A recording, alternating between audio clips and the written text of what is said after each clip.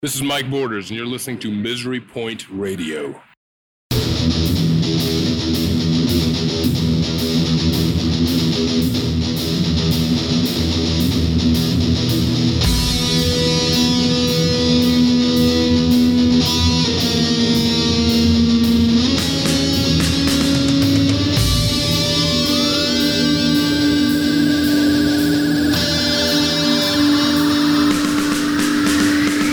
Welcome back, Tyrants! Thanks for joining me again on Misery Point Radio. Appreciate you putting on your mosquito hat and setting aside those bath salts to join me here in the wasteland. Porque hoy, mis amigos, we're taking a trip back to the land of dog-snatching gators, sweaty nutsacks, and brutal old-school death metal to pay another visit to an old friend who's got some new shit in the works. And let me tell you, I'm so excited about this band's upcoming release, I don't even want to stand up from the console right now, if you catch my drift. High noon on the sundial, baby. That's all I'm saying. Anyway, today's guest is none other than Mike Borders, outspoken bassist of the legendary Florida death metal veterans Massacre.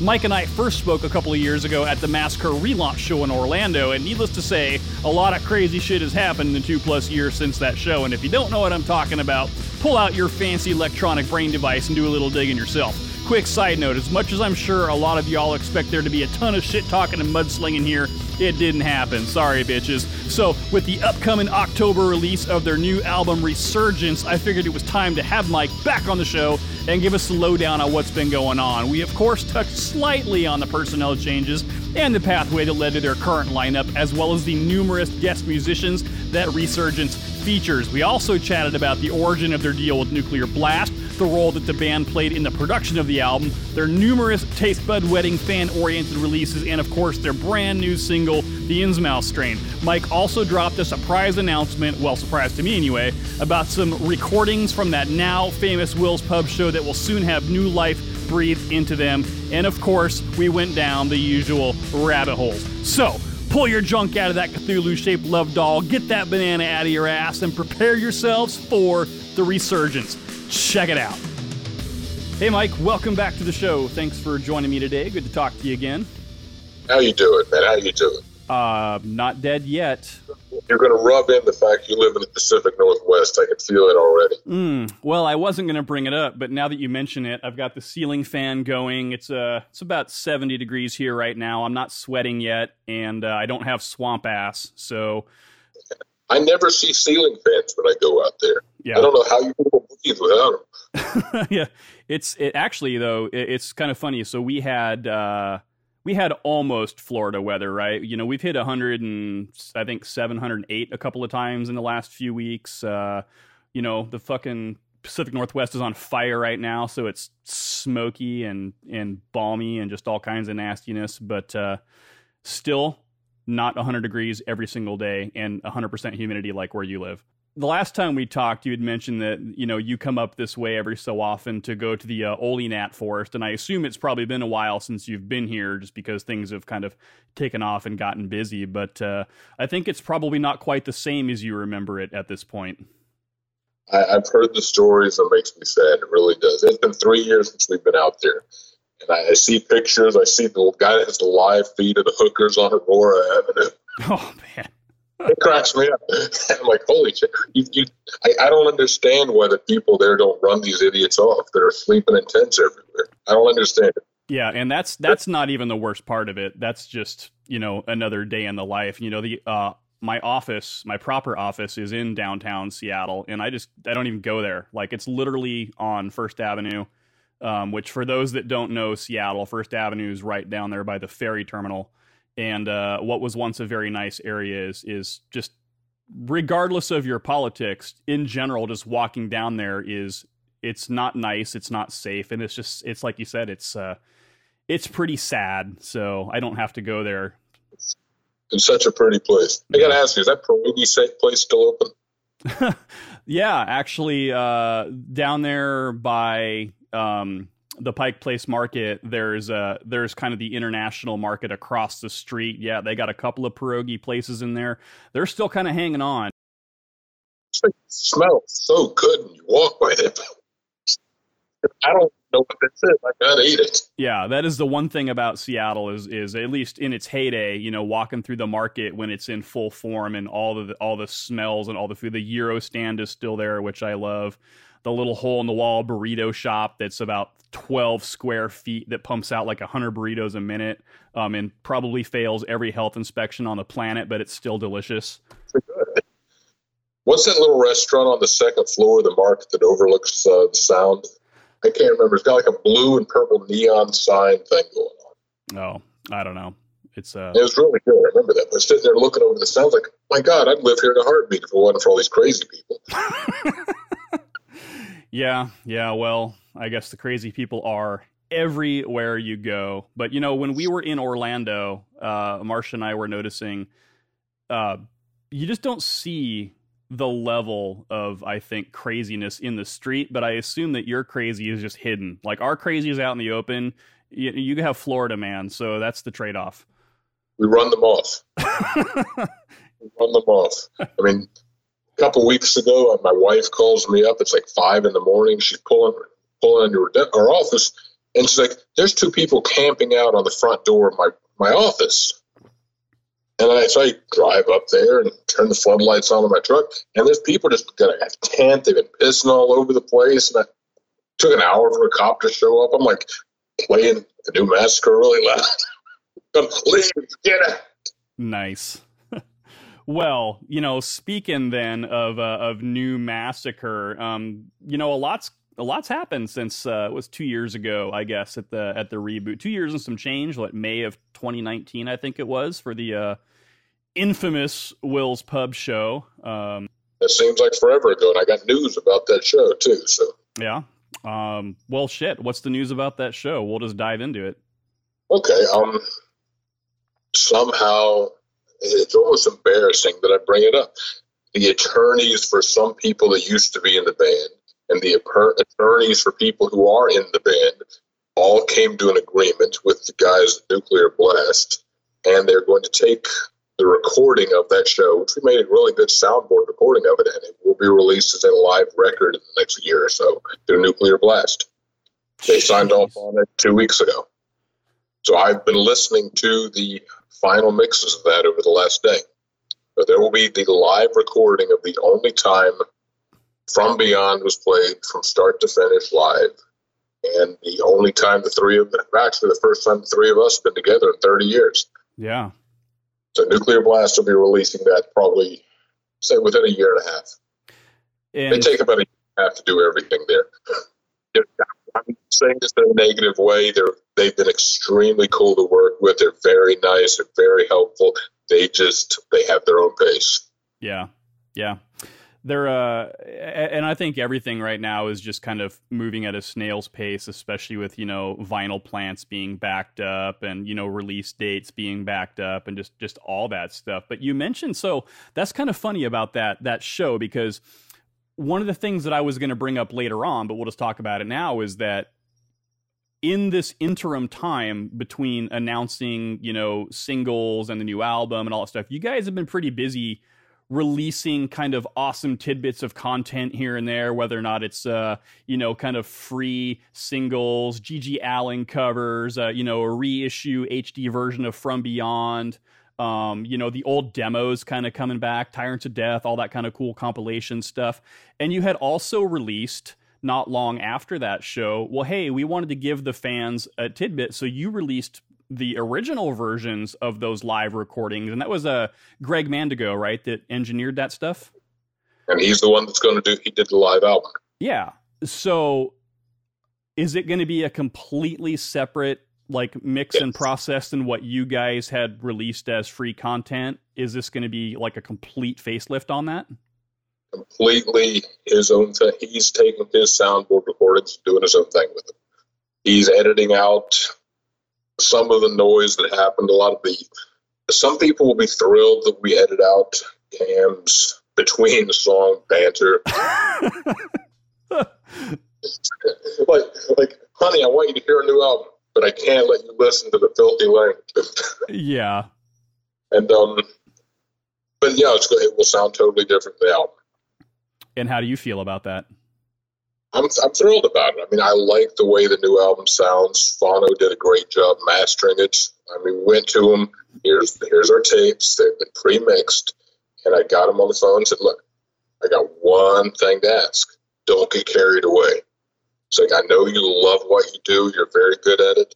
We want this to sound a little on the raw side." And he was kind of taken. He was like, "What? What?" Because he'd been dealing with Taylor and Jeremy as well before all that went down. And I was like, "Forget everything they said. We want it to sound more like this and like that." And he did a good job with it.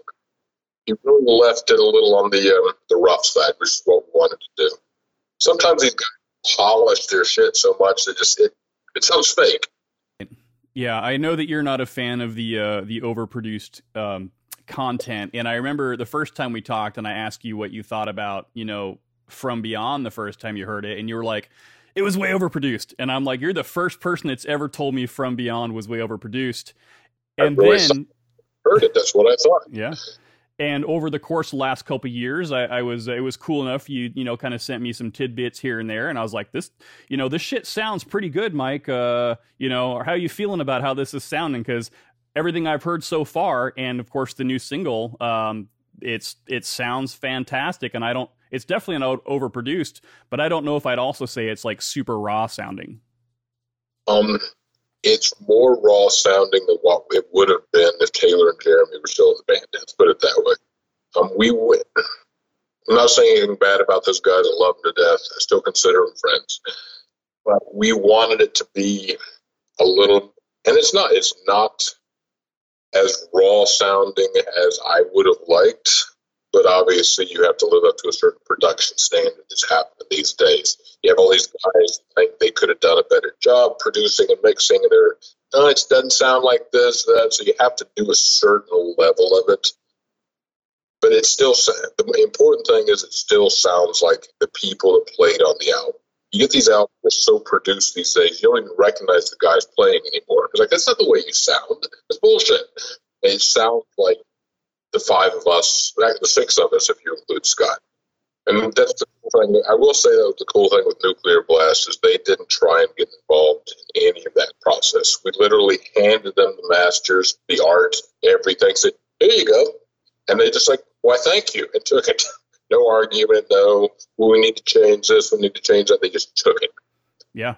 And they'll give you back your 5% when it's all done. And maybe. But here's the cool thing. I mean, since we paid for everything out of pocket and we all recorded our parts at home, our overhead for the project was next to nothing. Yeah. Basically, Swana was the only bill we had. So it's not like we borrowed $30,000 to make an album like some people do. Or more. Yeah, exactly. Well, like as an example, there's another record that some of the other guys in our band did years ago, and they still owe the label $35,000 for it. Jesus. We did not want that to happen. We're going in here free of debt. That's awesome. I think the advent of just internet and capabilities and, Pro Tools sharing and just kind of all that stuff, going to a big studio is awesome the first couple of times you do it, right? But then the reality of things hits you when you realize that the tools are now there for you to do all that shit at home, provided you know how to, tweak knobs and buttons and make things move up and down and stuff like that. But it's not 100% necessary, especially if it's an environment you're already comfortable in. I've seen a lot of bands over these last 2 years just get put together and, for instance, Massacre and the guys you're working with now, you guys are all over the place, right? It's not like you're all sitting around in town and let's get together and jam, Just so a quick recap then for those that aren't familiar kind of more or less with what happened. So 2 years ago, you guys, as you said, played From Beyond live in its entirety for the first time. Three of you guys, meaning you and Cam and Roz, hadn't played together in forever. And then things were moving forward. Then Roz and Maz departed. Then you brought on Jeremy and Taylor, another drum guitar combo. And then you lost that guitar drum combo. And then due to the amazing cosmic circumstance that is all of the contacts you guys had in the industry and Cam's other bands and friends, you guys ended up with some other pretty badass players. So I know everybody can get online and kind of type this shit in themselves. So why don't you tell us who are the players that are on this album? You got 3 guitarists and a drummer kind of hanging out with you guys, and everything is fucking badass. So just kind of give us that story on how that all came to be. Okay, like obviously Cam had worked with Johnny on the Not Raven thing, and also he'd worked with Rogue on a couple of things. We were like, hey, y'all wanted to help us with the new Massacre album? They were like, shit, yeah. And we started putting it together, and it just happened. Then we realized we needed some solos. We called Scott Fairfax. He's like, Scott, you like our band, right? And Kurt cursed a lot. He was drinking a lot. I was like, you want to put some solos on here? He's like, sure. Next thing you know, that he was sending us tapes. I'm almost old. I keep saying tapes. Right. He was sending us solos, and we put these songs together in a matter of like 3 months, just going back and forth between everybody.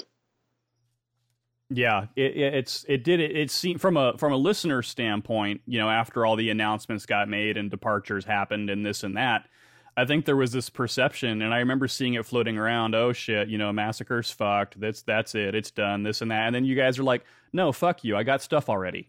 We already, you know, it didn't seem to affect you one way or another too terribly bad, considering, you know, when a lot of people lose musicians, it puts a huge delay on stuff. We could see things were going south with Taylor and Jeremy. Before it became official, obviously, there's a lot of butting heads between certain people. Sure. And that's normal. I mean, to think guys and bands are sitting around grilling burgers with each other on the weekend and hanging out, and we're all best buddies and we share each other's underwear and stuff, that is not the case. Oh, I sent you my underwear, by the way, just so you know. It probably won't fit me. It's okay. You know, when we were kids starting out, 18 years old, we were 4 friends hanging out in the garage making music. And at a certain point, it becomes we're working together. I mean, are we friendly? Do we ask how each other's wives, or like Cam's mother's sick, my brother's sick, how's your family, what's going on? But it's not like we're hanging out and, you know, going to dinner together and things like that. So it is a working relationship. So when you get that mindset, yes, we're working together, it makes it all a lot easier. Sure. It's kind of a more of a business relationship, right? It is. And I hate to say it like that. I mean, I don't want to call it a business because we are creating something. This is, if I say the word art, and my father hears this interview, he's going to laugh his ass off. Massacre, art in the same sentence. But it is a creative thing. It really is. But you do have to think of it sometimes as, all right, like I can work with people I hate. I have no problem working with anybody. I really do. Some people can't get past that. Yeah, that's work. That's why it's work, right? Exactly. There's guys that work for me in my real job and yell and scream at each other every day. But the end product is what we're going for. So I don't care if we're best friends or not. We work well together. That's all that matters. And the 5 of us, the 6 of us all worked very well together on this. There was no drama. There was no bullshit. There was no arguing over, well, can you play this note a little bit here? Or can you turn the bass down 1/10 of 1 dB at 100 hertz? None of that shit. We all just, you do your thing, you do your thing, you do your thing. And it's all going to come together. And that's what we did. We all did what we normally would do with complete freedom between what we play. And it just came together. Yeah, it's awesome. It sounds great. I'm excited because I think all the naysayers that were of the opinion that nothing was going to happen are now being proven wrong, which is fantastic. Not only that, I think that from the vibe that I get from what I've heard, from what I've read, the way that you guys are approaching this album is that it's really a true follow-up to From Beyond, right? And that it's not designed to be a follow-up of Back From Beyond or, for God's sake, a follow-up to fucking Promise.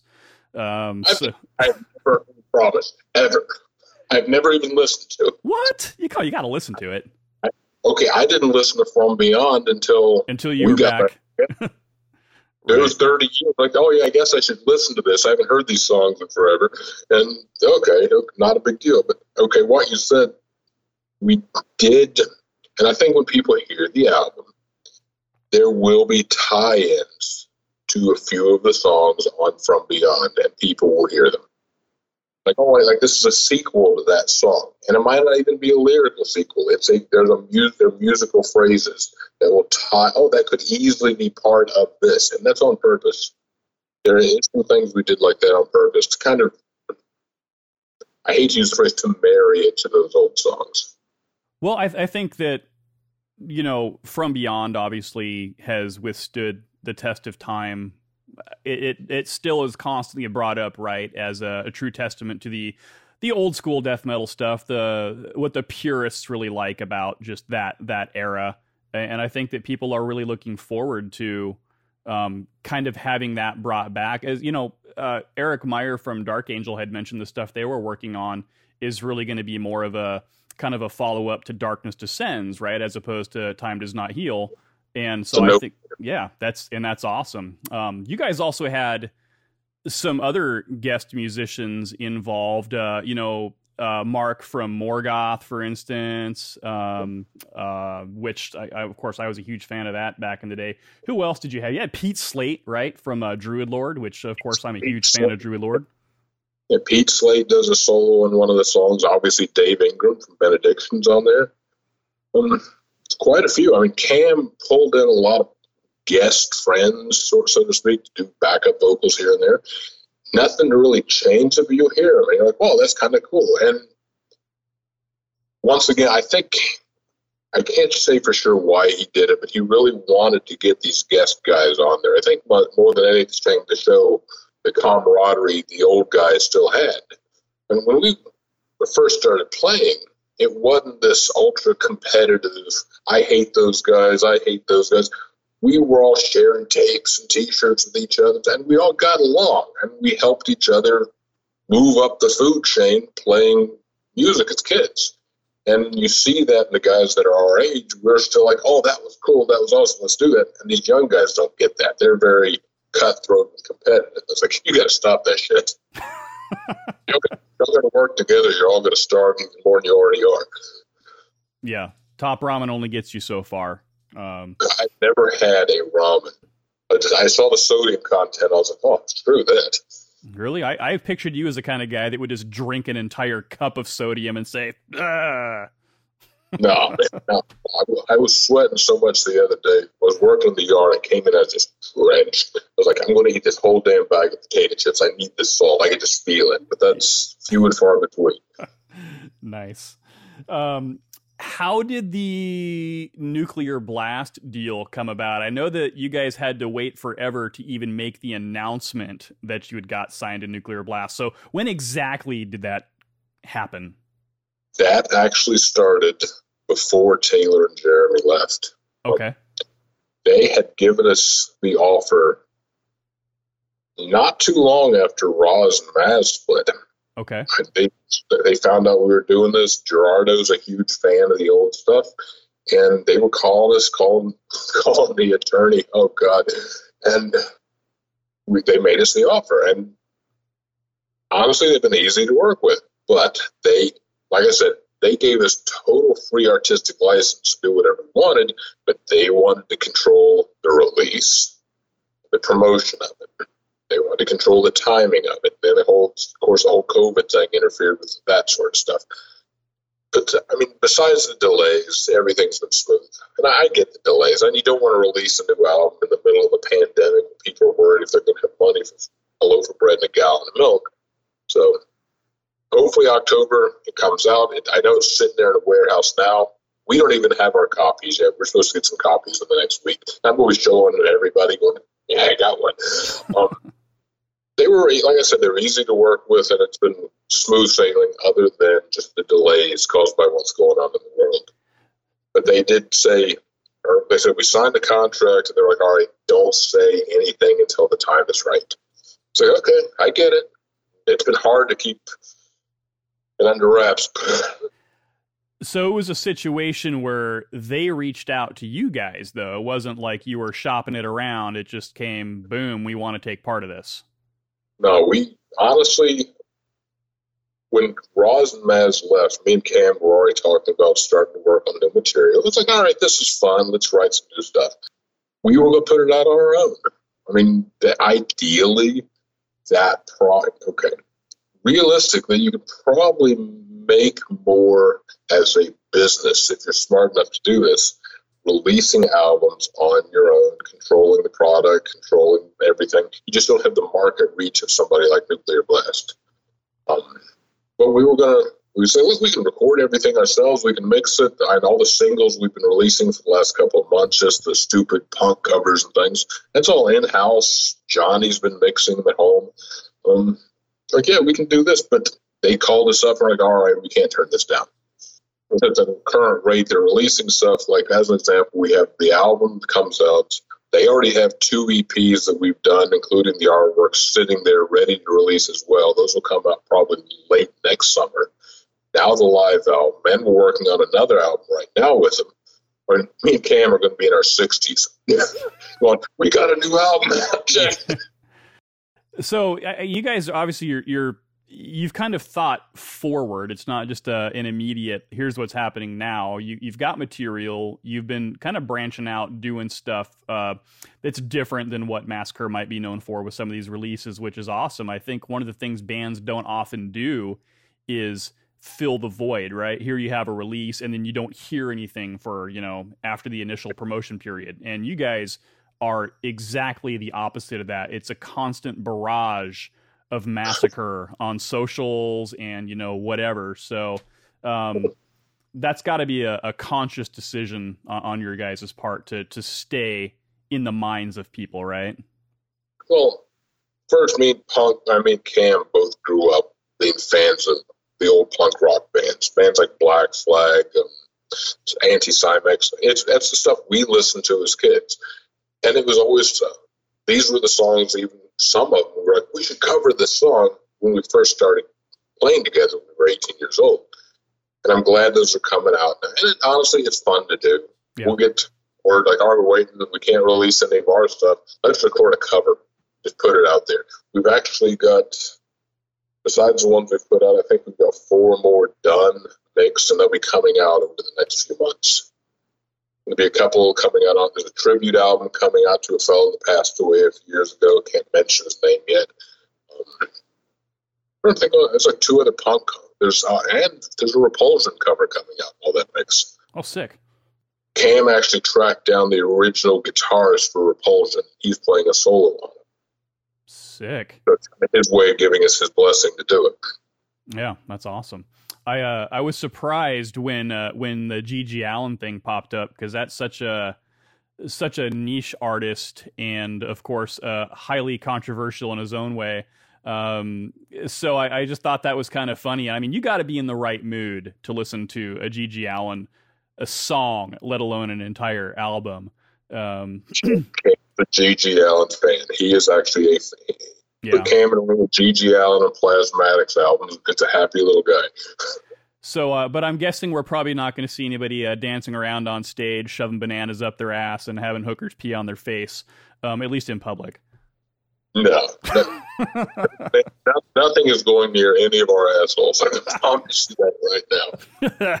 Well, then I'm going to have to give everybody the next best thing. So here it is, something just a little different from Massacre, an absolutely amazing cover of G.G. Allin's 99 Stab Wounds. Stick that up your ass, bitches. Are we fucking doing this? Yeah!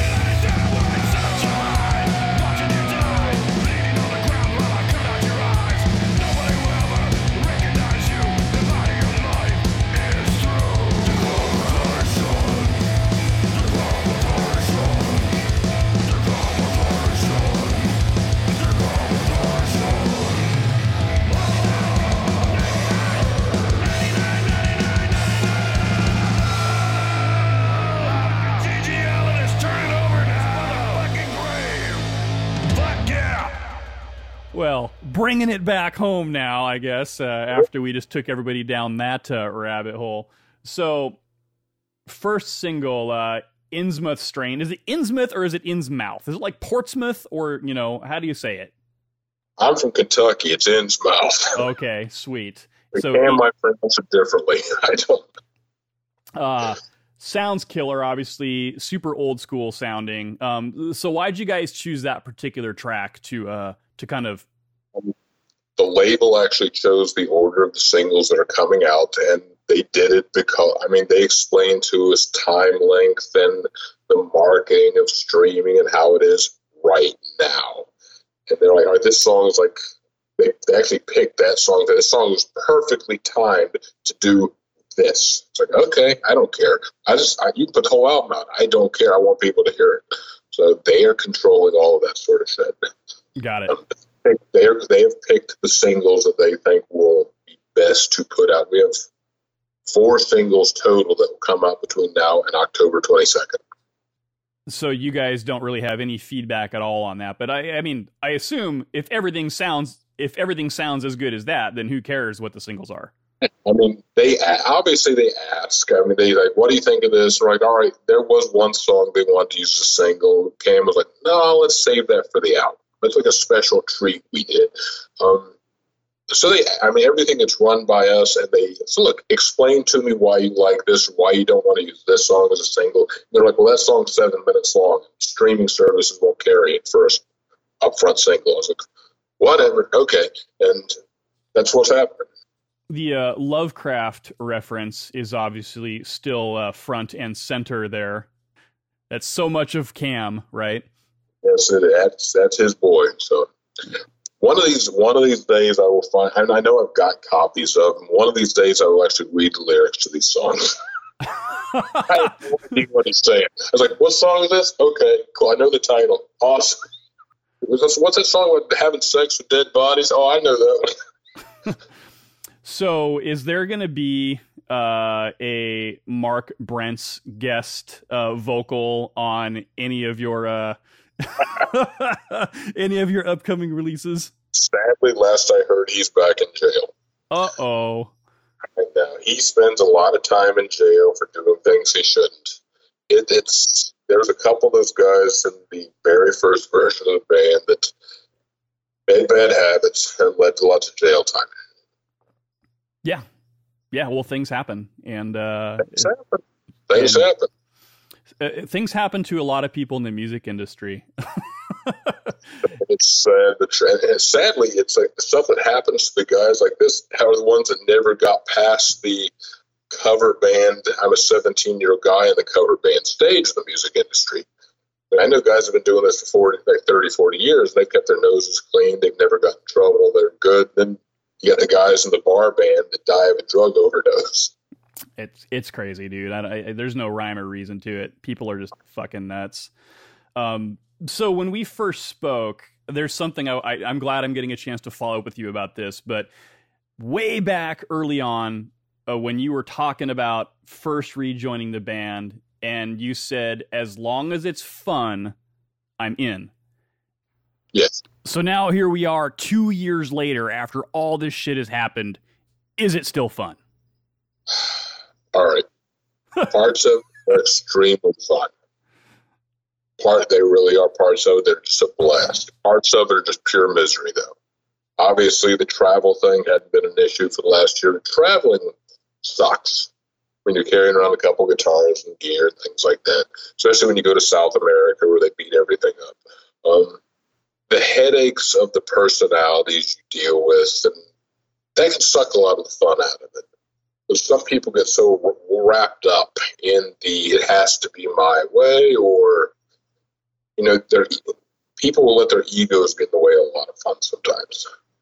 And it's not just one person, it can be everybody. And it's like, can't we just hey, dude, just enjoy what we're doing? It sounds great. And thankfully, everybody involved right now is not throwing any of that shit around. Yeah. There has been times in the past where it's like, all right, you guys just need to chill out. Unless you're like David Bowie and you're selling millions and millions of records, you can't get away with some of this attitude you're giving. And you meet that. Every band's got a couple guys floating around like that some days, it seems. Everybody's got their ideas, about what they want, and people are passionate about the things they're passionate about, and opinions are going to vary. And unfortunately, when there's business on the line and third parties are involved, that shit can get really complicated. And I get the opinions, and everybody's got the opinion, everybody's got their passion, they got their vision of what things are supposed to sound like. I totally get that. I really do. But sometimes you just got to work together and make it happen. And you can't pitch little hissy fits and storm off and yell at the sound man. That's a big one for me. You don't yell at the sound man. There's not a sound man out there who hasn't just been yelled at to the point of just probably climbing up to a clock tower and starting to pick people off. It's an underappreciated gig. It really is. I mean, in some of these places, they might be a fantastic system. And I forgot, it was at 1720 in California for the California Death Fest. I was walking back behind the guy doing the monitor system, and he had Windows 95 on the laptop. Oh. That was controlling everything. I just looked at him and was like, dude. And we stood there and just laughed for like 10 minutes. 95. It was Windows 95 on the laptop that was running the gear. Oh. And I got to sit there. I laughed my ass off. He's like, it works. I was like, it's all that matters. Actually, it didn't work half the time, but still, it was okay. It works half the time, though. That's awesome. It worked. There were a couple times on stage we couldn't hear each other, and I was like, whatever, let's just roll with it.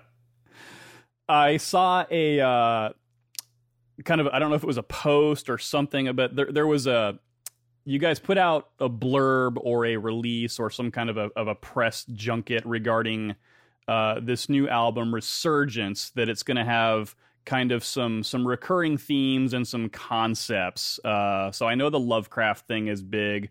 What else can we kind of expect in regards to thematic things on this album? The Lovecraft is the biggie, but like I mentioned earlier, the tie-in to some of the old songs. I mean, Cam did go out of his way, and we did as well when the music was coming on. You will hear things like that could easily be a part of this song off of From Beyond, where this song could have fit on that record. It's almost like we're paying homage to a couple of the cooler riffs on the first record. Yeah. We'll hear it. I mean, they're not clones by any means, but people hear that. Oh, yeah, that's kind of like that thing in Cryptic Realms. Oh, yeah, that worked. Yeah. And then you make that ugly. When you make that ugly face, when you're playing a song. You're like, all right, this works. Cool. The ugly face posts are hilarious, by the way, because that's when you know you're completely lost in the moment, right? You got to make that ugly face like you're an old German guy taking a shit. You're like, oh yeah, there we go. The songs themselves, though, are not necessarily tied to each other in conceptual format, right? We're not telling like a story or revealing anything like that. No, nothing. What's the word? A concept album. This is not a concept album. It's a bunch of songs. Do they fit? Obviously, they fit well together as an album. Like, you're probably younger than I am, but you're old enough where you had a whole album and all the songs worked. You didn't have that one song on the album that just was like the sore thumb out of left field. Who wrote that piece of shit? All the songs on this album work together, which is important. We wanted to have an album that you can sit there and listen to.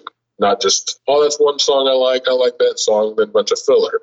It is a whole album worth of listenable material. Yeah, I definitely have no doubt about that. I think people are excited that, this is coming out and that the tidbits they're hearing, and I'm sure there's plenty of people out there in the world that have kind of gotten some advanced listens on some of this stuff, but the feedback is already blowing people's minds. So, and well deserved, because it sounds killer, and it is, without question, true old school style death metal. No fucking crazy bells and whistles and shit like that. There's no gent. There's no overly technical. No power ballads. Well, damn. What other? Cancel my pre-order. Can I throw in there? There's no pig squeals.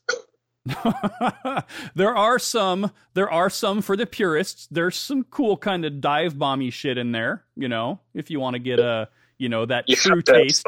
You have to have some dive bombs on a death metal album. It's in the rule book. Didn't you know that? I think it's rule 17. Yeah.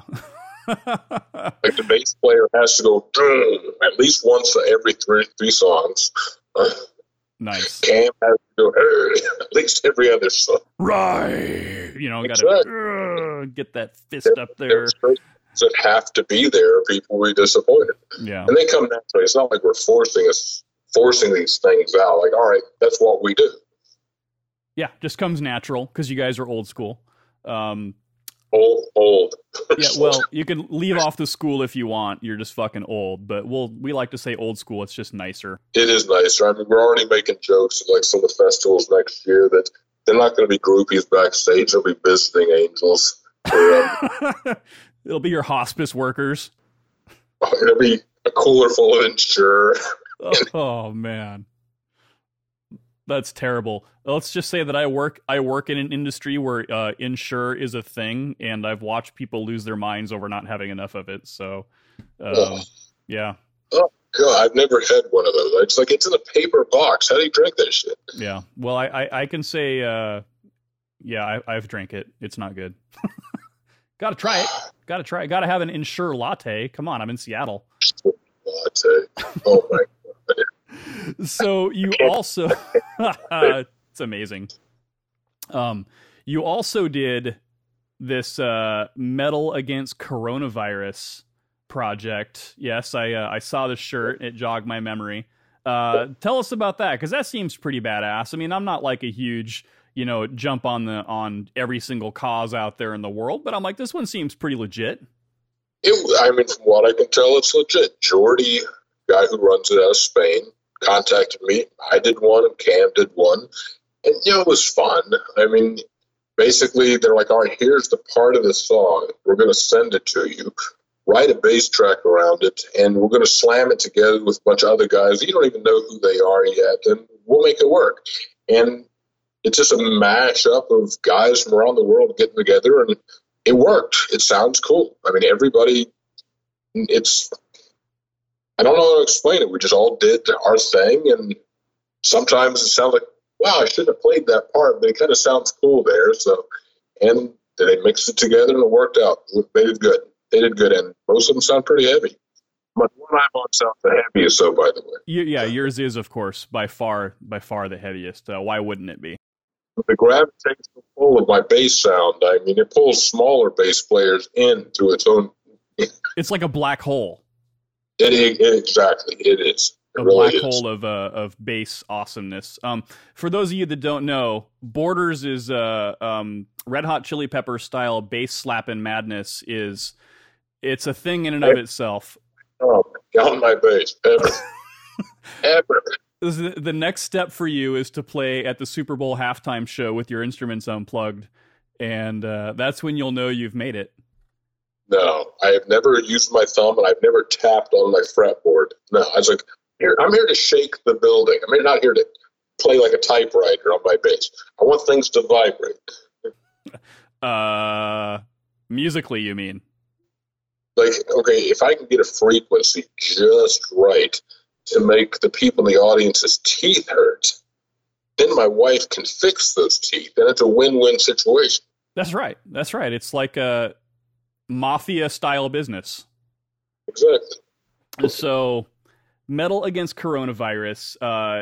Now, is this did it get released in proper format, or is it kind of still in process and just releasing bits and pieces here and there? So, okay, I actually talked to Jordy about this about 3 weeks ago. They were originally just going to do a download MP3 format. Bandcamp. And then they started selling t-shirts. It's like, dude, you can totally release this on a 7-inch or a 10-inch. People here's the thing, people like this type of music, like physical goods. And we have noticed that. Like, we'll put something up for download, and then we'll say, all right, but for $5 you can get this hard copy CD, and they sell out every time. It's like, look, there's plenty of people to do that, so I think he's planning on, once these last few songs are done, to put it out as like a 10-inch LP or a 12-inch LP. Hopefully it will. I want one on the wall. And honestly, playing in a metal band these days is just a way to collect wall art. Yeah, no, I have we're building a big structure on our property, which will ultimately turn into the radio studio. And that's kind of the goal is, the art for the wall will be the albums and shirts and merch of the bands that have come on the show, and which is really cool, a kind of a cool showpiece. But nothing is cooler than, looking at stuff that you've either had a part of or that somebody and you're supporting friends and, whatever. I just think that's super badass. Yeah, one day when I'm gone, like my nieces and nephews, like, oh, Uncle Mike played on that. Yeah. And then I'm going to sell it on eBay. They probably will. They probably will. And it's still better than you walking into the grocery store and you hear a song on the radio that you played on years ago when you needed the money, like the whore that you used to be. Yeah. Yeah, all those Massacre Radio royalties, we'll probably put them through college, I'm sure. Oh, absolutely. And like I was telling you the other day, I'm really concerned that once the royalty check's coming in, it's going to interfere with me and Cam's Social Security payments. You're going to have to claim that shit. It's like going to the casino. It's bizarre. We actually do have to claim income from the record label because they 1099 you. Oh, man. We just signed a merch deal with a company in Europe, and we have to claim that on our taxes. We're like, holy shit, we've got taxes now. We make enough money to pay taxes. That's when you know that it is truly a business at that point. It is a business, and I have to tell Cam, I've been training, because I've been in business for 34 years doing what I do. It's like, you got to get into that saving receipts and all that crap, otherwise it's going to take half of it. So you got to get into that mindset. Well, in addition to the anticipated October 22nd date, things have started to open back up again. I know that there's some shows you guys got coming up. You got a show, of course, with my friends there in False Prophet, which is awesome. You got Maryland Death Fest announced for next year. So what else is going on out there? Maryland Death Fest, we're doing 3 of the Death Fest with Ryan Taylor. We're doing Maryland, Quebec, and the first UK Death Fest. And I'm going to openly admit, I've never been starstruck in my life. But when I see Tom Warrior in person, Tom Fisher, whatever you call him, I'm going to lose it. I'm going to be a blabbering, as Tom from Celtic Frost. And it's going to be hard to control myself. I'm going to hug him. You're going to hug him? Big. Here's the thing. When this pandemic shit is over, after years of not shaking hands and being nice, life in Florida, we're still wide open. But I'm going to go to these shows. I'm hugging everybody. Big, hairy, aggressive bear hugs. Yeah. That could be scary, or it could be oddly comforting. I don't know. I would hope it's comforting because, I'm going to stand there at the merch table with a sign, free hugs if you buy our t-shirt. Nice. So when you go and you meet Tom G for the first time and you're speechless, are you going to give him a ugh?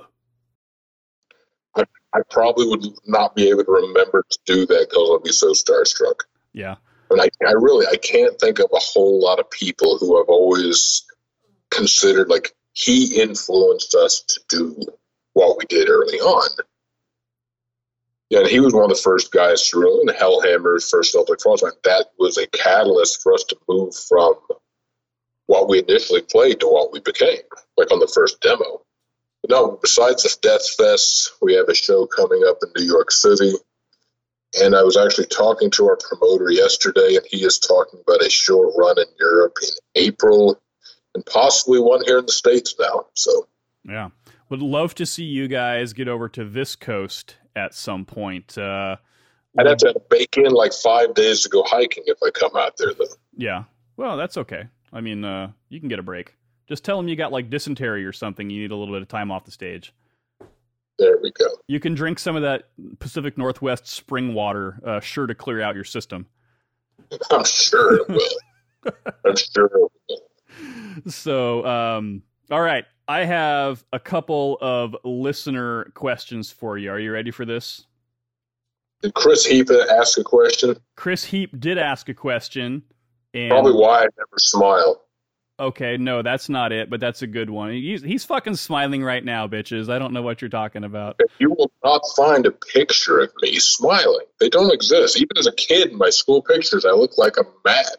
It's just my natural face. But I smile all the time, but I can't smile for a picture because it looks like I'm about to kill somebody. Yeah. Well, folks, the only time Mike smiles is when he's talking to me. So let that be out there in the world. Bring me coffee or a puppy to play with or something like that. Yeah, I'll smile. Yeah, Mike likes cute little puppies. You know, it's awesome. Yeah, that's the funny thing. You meet all these guys who play this awful death metal music. Oh, we're so scary. We're so evil. And we all have these little dogs that we treat like babies.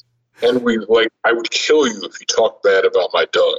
And we sit there and hold them and we just baby them and pet them constantly. There's so many guys like that out there doing this. It's really funny. Yeah.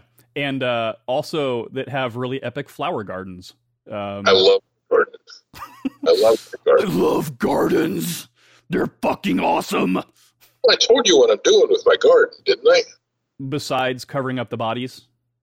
No, it's even better. Okay, I've already planned on haunting my house. And I built this house for me and my wife 15 years ago. And I built this huge garden. I have an acre of flowers on our property. No, my wife is a dentist. She pulls teeth. There's a lot of bad teeth in the town we live in. White trash training camp of America. I mean, Mountain Dew teeth, they don't mix. She brings home jars of human teeth, and she donates to the University of Florida. Teeth don't decay once they're out of your body. So that's why when they find a crime scene, they find the teeth and do the forensic odontology to identify the body. I've been taking human teeth that my wife brings home and scattering them all over my property. Oh, shit. So one day when I'm gone, and I will be haunting my house, like I said, I've already planned on how I'm haunting it. I'm leaving little Easter eggs in the house for future residents to find. 100 years from now, somebody will be planting a rose bush out in my garden and finding human teeth everywhere. That's my way of screwing with people in the future. That is quite possibly the most amazing thing I've ever heard. And you should also, it would be cool, just for shits and giggles, to build some teeth armor, like just a breastplate or something, or some jewelry. Better. My wife is working on this in the next couple of days. Remember how everybody back in the 80s had the big spikes on their guitar belts? Yeah. They're fixing teeth to the new strap for my guitar. So instead of spikes, I will have molars. That's pretty metal. Yeah, I can't think of anything much more metal than that. I'm supporting my wife. I'm showing my appreciation for what she does, and at the same time being really creepy. Yeah, I'm sure that Varg in Euronymous would appreciate that as well. Exactly. And she's got a weird sense. You got to have a weird sense of humor to do what she does. I mean, for, like the jack-o'-lanterns, where she puts human teeth up in the mouth of them and puts them out on the front porch. Oh, that's amazing. You have to be a little sick to put your hands in mouths all day. It's true. I don't think I would do it, but hey, there's money. There's money in putting hands in mouths, so why not? She sends me pictures. I was like, "Go wash your hands with kerosene before you come home." Oh, gross. She sees stuff like, "Oh my God, was that a human's mouth? Those teeth are fizzing." Ugh. Anyway, getting back to listener stuff, and yes, Chris Heap first up on the list here. Shout out to Mr. Heap, of course, for supporting everybody. So he wants to know, besides why the fuck you never smile, throughout your career, what motivates you to keep going? Why are you still doing it? I have all this equipment that I'd feel bad if it was sat around getting dusty. It's just an investment thing, right? I know. Okay, yes, I do have an investment. I have tons of gear in my house. Good Lord. I can't sell it. I've got effect pedals from the 80s that I haven't used in 40 years. I can't sell them. I just can't do it. No, honestly, I do it for fun.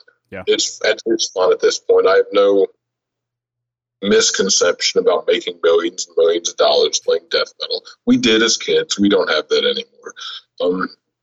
That's the only reason. It's fun. I mean, quick story. We were at an airport flying back from Germany probably about a year ago when Taylor and Jeremy were still with us. And there's a suite. I mean, okay, I like old people. Yeah, I am an old person. There's a sweet older lady, probably in late 70s. She had a little violin case with her, and she was standing in line to get to a security checkpoint once we got back to the U.S. And she was just standing there talking to me, this really nice older lady. And she saw we all had guitar cases and things, and she had her little violin. And she asked, well, y'all musicians too? I was like, yes, ma'am. She asked, well, what kind of music y'all play? And I just looked at her and said, ma'am, we just play heavy metal. I wasn't going to try and explain to this lady what death metal was.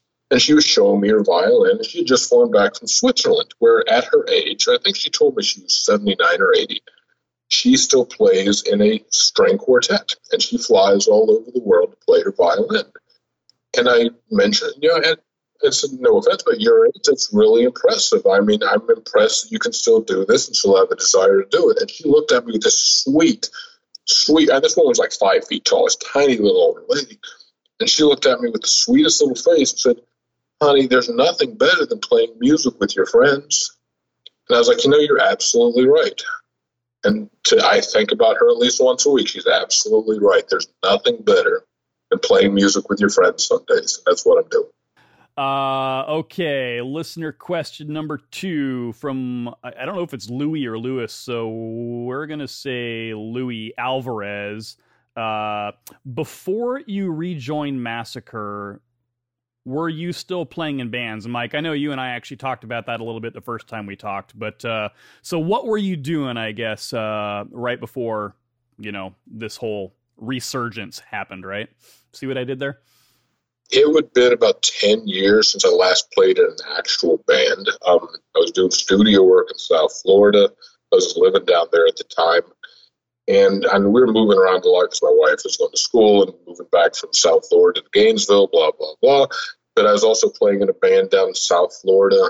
And there's a whole record of material sitting there. Most of it's recorded. And our guitarist we were playing with at the time passed away during the process. And we just don't know what to do with it right now. So, yes, there is other stuff out there. Who knows what's going to happen to it. But, yes, I was playing with other bands. But just not right immediately at the time frame before. You were just kind of you were actually enjoying your life for a while before you got back into the band scene. Working a lot. I was working a lot. No, but I've never actually stopped playing. But I'm going to be honest, Massacre is really the only death metal band I've ever played in. Yeah, he was in a boy band for a while, which was fantastic. I think they were called the Soy Boys. I was in a smooth jazz project in South Florida. Awesome. He ran Dave Letterman's band for a while. I celebrate the entire Kenny G catalog. Don't you know that? What else can you do besides celebrate Kenny G's catalog? He's from Seattle, too. Hey, there you go. He had a great perm. He did have a great perm. Him and Richard Simmons should get together and like jazzercise and play music. You got to remember what was about 30 years ago when you just could not turn on a radio without hearing Kenny G. Yeah. And I'm not saying the guy wasn't talented. Or get in an elevator. Oh, God. But yeah, I mean, it was annoying. He could do what he did very well. I'm not going to badmouth anybody willing to put themselves out there and play music. That's just not what you do. But geez, it was just everywhere when that was a thing. You just could not go places without hearing Kenny G and Anita Baker. Oh my God. So what I'm hearing from you is that the next Massacre covers are in fact Kenny G and Anita Baker covers. Oh, absolutely. Yeah, why not? Absolutely. They're going to be completely smooth jazz based. You have not lived until you've heard Cam's Luther Vandross impersonation. Oh, Cam is such a smooth singing motherfucker. I can't imagine anybody else that he would do besides Luther Vandross. I have no doubt in my mind he can break out some. It's not even love songs; they're sex songs when it comes to his wife. I mean, he has to have some great wooing skills when it comes to singing to his wife. I love his wife. She's a sweetheart. Well, if you've heard Cam's mid-song banter back at Will's Pub, you would hear the amazingly Barry White-esque smooth lyrical content that can flow from his mouth. My poor wife had never seen me play death metal before. Okay.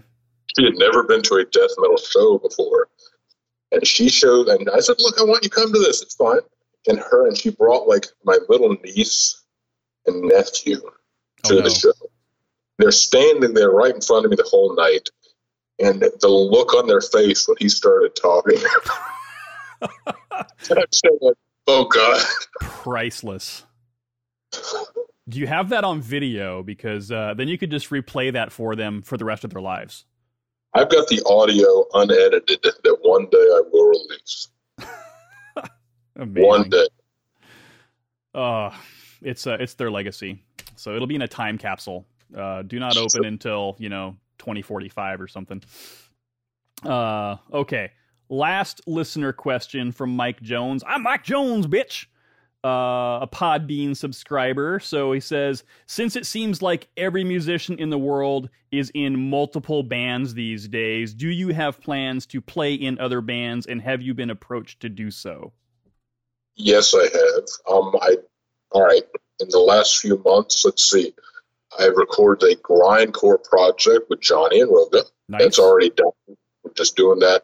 The vocals. I think Roga is going to do vocals on it now, and it will be called Ravaged by the Yeti. I don't even know where that came from. It was a joke that we had about somebody that sounded like somebody's getting ravaged by a Yeti in the woods, or some kind of weird sound out in the woods behind Johnny's house. And that's how we named it. And it will be like 30 songs of grind. So 1 minute songs. 2 to 3. They're quick. I mean, but honestly, they're not as grindy as like Brutal Truth or something like that. But we went into this with the mindset, what would it sound like if 4 autistic kids started a death metal band? And that's what we wanted it to sound like. Jesus Christ. I actually did a bluegrass project a few months ago. Damn. Yeah. And I've got somebody that's asked me to do, it's almost like a 70s Fleetwood Mac style pop thing in the next couple of weeks. I'll do, if it's cool and it's fun, heck yeah, I'll play on that. I don't care. That's awesome. I'm not such a purist that I'm like, I only play a certain type of death metal. I mean, am I going to go do a pop and slap funk bass? No, I'm not going to do that. But like I said, if I can do it and it's fun, heck yeah, I'll do it. Like I said, one more thing to put on the wall in my practice room downstairs. Yeah, your K-pop band. That's going to be awesome. I think the world is ready for it. I am so ready for a K-pop band tour with somebody. I mean, there's something about the look of those people that's... Yeah, you fit. You fit the profile. Totally. I mean, I weigh more than your average K-pop band combined. I've lost weight over the last couple of months because of the pandemic. I'm like a 280-pound weakling right now, but geez. Yeah, you weaklings, you fucking posers. So, all right. Well, here we are then, just a couple of months away from the album launch, right? October 22nd. Now, it's up for pre-order finally from Nuclear Blast directly, right? Yes, Nuclear Blast, and I forgot who's handling it in Japan. I got to do voiceovers, some Japan thing after I'm done with this. It's going to be great. It's going to be hard to keep a straight face because they want me to say Konnichiwa on tape. You just said it. I'll send it to him. It's hard to do that. It's like Konnichiwa. It's like I'm a sarcastic prick. I don't want him to. Right. So now, is there a plan for you guys to release any kind of orders or pre-orders like directly through the band, or is that a 100% Nuclear Blast has it all? Nuclear Blast. We want Nuclear Blast to handle that. Now, we obviously will get a bunch of copies and have them on our shows and that sort of thing. The days of going to the post office every day to mail stuff, I just don't have time for it. I really don't. Between real work and life and everything, it's best to let them handle it at this point. I want to get out of the merchandise business from running that out of our house. It's a waste of time. So what's next then? You guys, you got the single out, right? And you got the album coming out. What's going to happen in the interim of the next couple months? Just a couple of singles releasing strategically, and then boom, we hit with the album, and we're good to go? There's another single and video that come out, I think it's September 1st or 2nd for the next song, and then another one in 1st of October, then one that will come out the week of the album. Obviously, they want us to do, God, I hate them. There's a thing called the playthrough videos. So I have to sit here and act like I'm playing my bass and play along with the song that's been released and do the video of that. Somehow I'm going to incorporate my dog in the video. I don't know how. Right. They want us to do that sort of stuff. I mean, until playing live becomes a thing again, you're kind of limited in what we can do. We will not do one of those fake live stream concerts. I have yet to see one that you see these guys, you're like, I know that guy. You see the look on his face, like he's hating this right now. So that's not in the cards for you guys then? That is not in the cards. No. We really don't even want to do actual videos with us in it at this point.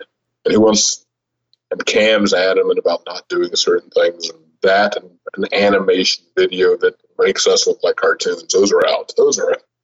Oh, that's heartbreaking. I mean, I was so looking forward to that. I'm great as a cartoon. I mean, I got this superhero thing going on. Well, what else then do you want to leave us with before I let you get back to your day today, man? What do I want to leave you with? Honestly, there's a lot of people out there that have already, before the single even came out, oh, that new Massacre sucks. And look, take your time, listen to a song. If you don't like it, no harm, no foul. Check it out. At least give it an honest listen. Really. Yeah. I mean, people that hate stuff just because, I hate to tell everybody this, most of your favorite musician friends, not your friends, but like that favorite musician you've liked your whole life, they're probably an asshole. And to not like a band because you've heard so-and-so's a real prick, there's no reason not to listen to music. Yeah. That I'm glad you brought that up. And the other thing is, the reality is band politics are a bitch. Personal politics are a bitch. If you had to stop liking somebody or being friends with somebody because one of the other people that you liked or friends with was no longer friends with that person, then realistically speaking, you would never have friends and you couldn't like any bands. What's that whole the enemy of my enemy is my friend mentality? Yeah. And there are lots of people out there. There's a weird tribalism going on out there. I just don't care for it. No, don't. I mean, like, I'm friends with lots of people whose music I hate. I'm not going to not like you because I hate your music or vice versa. And they're the same way. I mean, people have to be an adult about some of this shit. Perfect way. Guys don't personally like you either, you know. Yeah. I've got quite a few people out there in the world who probably would rather not look at my ugly mug anymore or hear my stupid voice.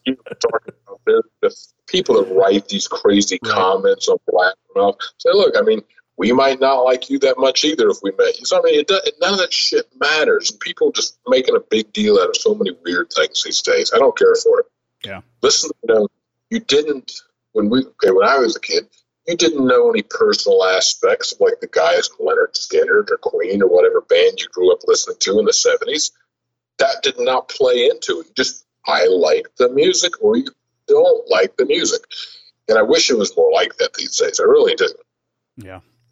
Sadly, with the advent of social media and everybody doing their own research, everybody is an expert, right? Everybody's the armchair warrior that wants to, spread the fires, fan the flames, if you will. But yeah, give the new Massacre a shot. I think you're going to be more than impressed. It satisfies that Jones for the old school death metal. It's hard hitting. It's fucking heavy. It's brutal as fuck. The people playing on the album are awesome. Even Mike. I'm actually changing my last name to Mike Awesome any day now. But awesome. Well, so there you have it, folks. Mike Borders, thanks for hanging out today again on Misery Point Radio. Always awesome to talk to you, and good luck on the album launch and the new singles and all that stuff that's coming down the road here. I appreciate it, man. Thanks for taking the time. And thanks, of course, as always, to all of you out there in radio and podcast land for hanging out on Misery Point Radio with us today. Don't forget, you can follow us on all those crazy social media platforms, and you can listen on your favorite streaming service like Pandora, iTunes, Spotify, iHeartRadio, and more. And since it's been a while, I want to give a shout out to my brothers and sisters over at the Spoilerverse Network, which of course I am a part of. So if you're a fan of movies, comics, TV, gaming, music, and other pop culture related awesomeness, head over to Spoilerverse.com and check out the other shows like Bridging the Geekdom, Shooting the Sith, Nerds from the Crypt, Funny Book Forensics, Hard Agree, and of course the podcast to end all podcasts, Spoiler Country, in an ocean of podcasts. They are Cthulhu. And now we're going to close this one out with one more epic Lovecraftian tune. So here it is, the brand new single from Massacre off their upcoming album Resurgence, due out October 22nd. This one's called Innsmouth Strain. Crank it!